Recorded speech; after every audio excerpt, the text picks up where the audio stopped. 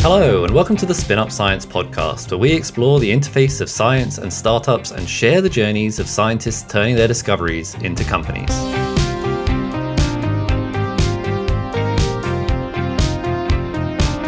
I'm Dr. Ben Miles, a PhD physicist turned CEO, interested in how ideas turn into action.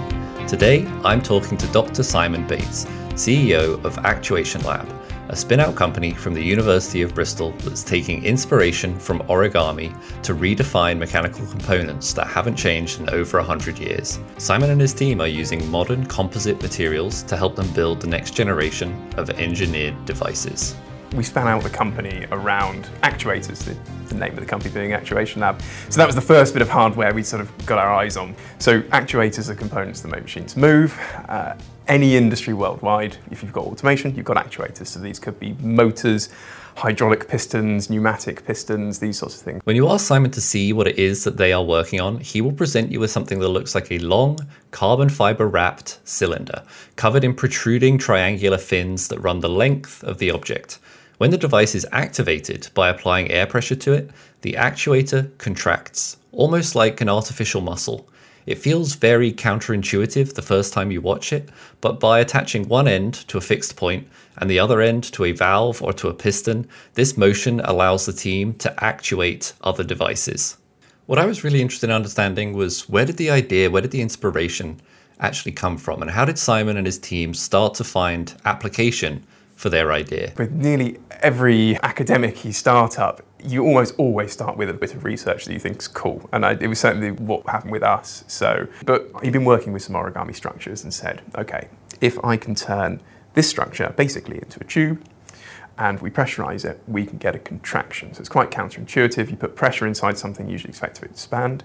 But he'd come up with a structure, which we filed a patent on, that would contract. And we started off thinking, this is going to go into robotics. It's going to change the world of robotics. Obviously, it's a single component, right? We're going to give them a single component thing that never wears out to be super light. Great, wonderful. But then you go and speak to industry, and you find out that roboticists are like, yeah, well, DC motors are great, thanks. They've come on so much in the last few years that we don't need your pneumatic solution here. So it's sort of like, bummer. We've got a cool piece of technology and no application. Who wants this bit of kit? What Simon describes here is by no means a unique experience to the average academic team trying to commercialize their research. The problem is age-old, and it's having a piece of fantastic technology to hand, but having yet to find exactly where it resonates with the marketplace. Finding that elusive product market fit requires keeping an open mind about where it might be applied and committing to talking to a lot of different people. So that's exactly what Actuation Labs did, and they eventually found someone that they had a conversation with that gave them a push in the right direction. We spoke to an ex-director of a big actuator company that works in the energy industry, and he was just like, this has got an application here. We were like, okay, so 6 miles down the road. And then we started digging around, and you sort of go, okay, yes, we built something with essentially no moving parts or a single moving part, but actually the fact we can take all metal components out and have a completely composite material, that's the valuable thing. And so it all sort of came together, and then the story where you're like, there it is, that's what we do with it. Actuation Lab had found the value that they could add to industry. Now they needed to dig deeper to understand the problem and work out how they could develop a solution that would actually be adopted. So we looked at the energy industry, oil and gas, looked at the marine industry, and you've got these big pneumatic pistons. So piston rod moving in and out of a cylinder, and then they'll be bolted to something like a valve to open and close a valve. This could be for ballast tanks on a ship, or it could be on an offshore oil rig controlling millions of pounds of oil flowing through. But that big piston that's on top hasn't really changed its design since, well, it wouldn't look unfamiliar to a railway engineer from the 1800s. So you've got big pieces of metal sliding past each other, you've got wear components. They work to an extent quite inefficient, but you put that out in a saltwater atmosphere and this thing just corrodes. Metals in a saltwater atmosphere will always corrode. That's an accepted part of the life cycle. But it turns out that corrosion of actuators in this particular circumstance can have some really serious consequences. If you take oil and gas for an example, you have this actuator sits out in the sea and then the outside of this thing corrodes. The traditional makeup of this thing is you have a massive spring in there, sort of saying these things are fail-safe, essentially air fails and then bang, it'll close.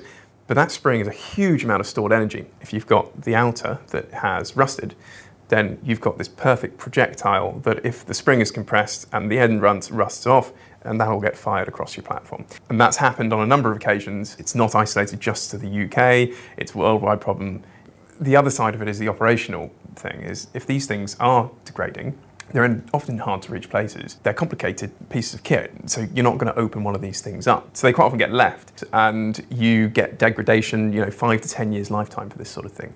And if you're controlling £1 million process, you want that thing to be reliable for 20 years, and you want it to not break down when you don't expect it. Having found the problem they believed they could target, the Actuation Lab team set to work understanding what the solution needed to do in order to meet that market need.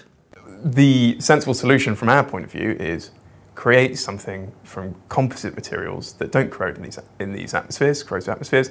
So if we can create an actuator which has less moving parts, won't corrode, and will just continually work for much longer than the current actuator. So we're like, right, as engineers, how do we design an actuator from composite materials without looking at that piston design? How do you create it? And the way we came up with that was create origami, sort of slightly left field, origami structure that can fold and use composite materials for their excellent fatigue resistance and strength. And so we ended up creating an actuator that was made out of composite materials that we can retrofit this onto valves.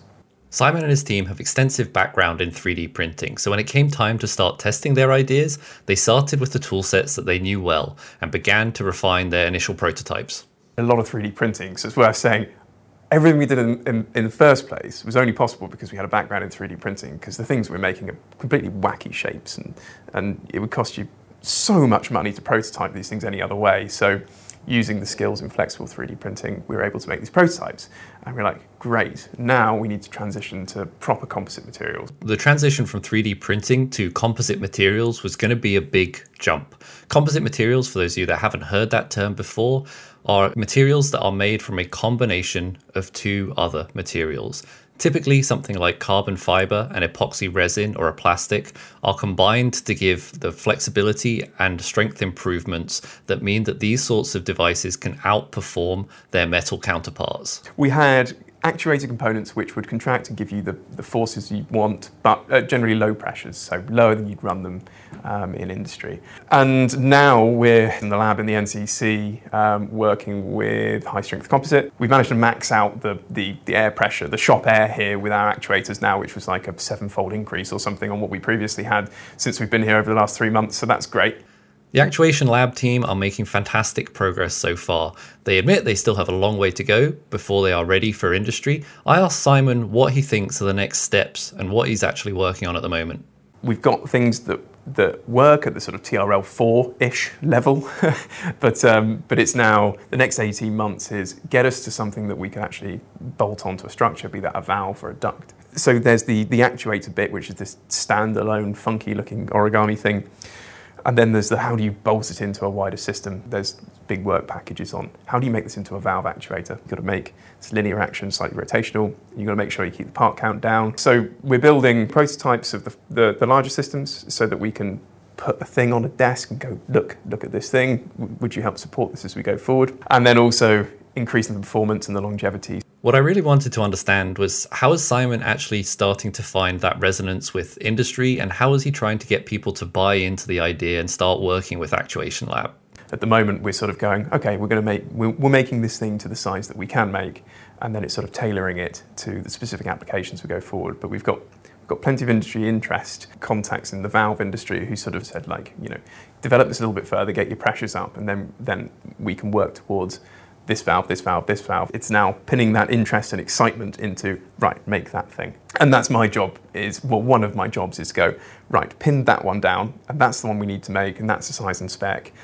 As Simon started to touch on his role as the CEO within the company, I was interested to find out more about what it was that his day-to-day work life actually looked like. An early stage CEO, I always find it a bit of a funny term because it's not the same as a big company CEO. So it's all very varied. But for example, this week, we're putting together applications for funding. And so I'll spend my time going through these, trying to convince people that what we're doing is a wonderful idea and it's going to save the world, because it is. But I've got to convince people of this so that we can then win R&D contracts with things like Innovate UK. But then I also find myself, because we're a small team and we've got a lot of admin to do, I'm also the bookkeeper. So I'm also doing that.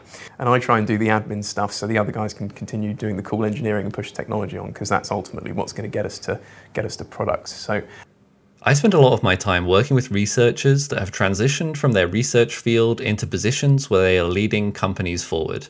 I was really interested to understand how Simon was finding his new role and how his research background had prepared him for the position. Going from PhD prepares you quite well. You spend a lot of time figuring out problems and then things not going quite right. And I've certainly found that at the start of doing this. And I wasn't too worried about everything looking a bit silly and things going wrong, because you sort of learn that, you sort of get worn down a bit doing the PhD system, and I know that everything that I did, half of the stuff doesn't work, and then you have to just move on to the next thing. So you build a bit of resilience there. So that prepared quite well. I think there's a few things you have to unlearn though from the PhD experience. So yes, there's the cool science bit in developing that, but then there's the are you solving real problems bit. And that is the main thing, that when you go from PhD to where the money just sort of comes from somewhere and someone's got a grant and these kind of stuff, where you go, right, there has to be a business plan here. And like our answer in the first place was just all over the place, and we didn't really know. And you go, okay, we've got to figure this out. You find when you start the business, you're like, this is actually our thing. I'm putting my heart into this and it's got to be a success, and it's not just a throwaway paper to put out there. I want to see a bit of technology out in industry, so I've got to wholeheartedly believe that this thing is going to be a success. I agree with a lot of the things that Simon brings up here, but we don't see that many researchers turning into entrepreneurs that start their own companies. I asked Simon at what point did he realise that starting a company was something that he wanted to do. After the PhD, I went and worked for Bath Uni for a while. Did some cool projects there. And then I came back to Bristol. I sort of continued with some work there on 3D printing and things. You sort of go, don't quite know where this is going. I'm doing some cool projects. This is really good.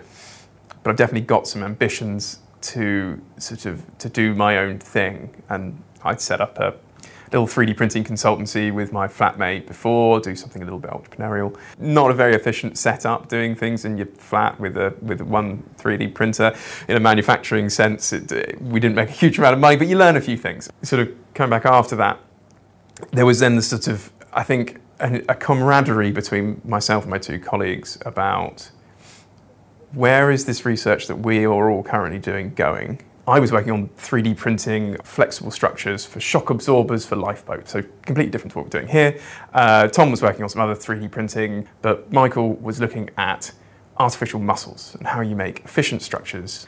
He was actually looking at solar tracking with light-stimulated muscles, so completely off the wall, forgetting actuators or anything like that at the moment, just different bits of research we were doing.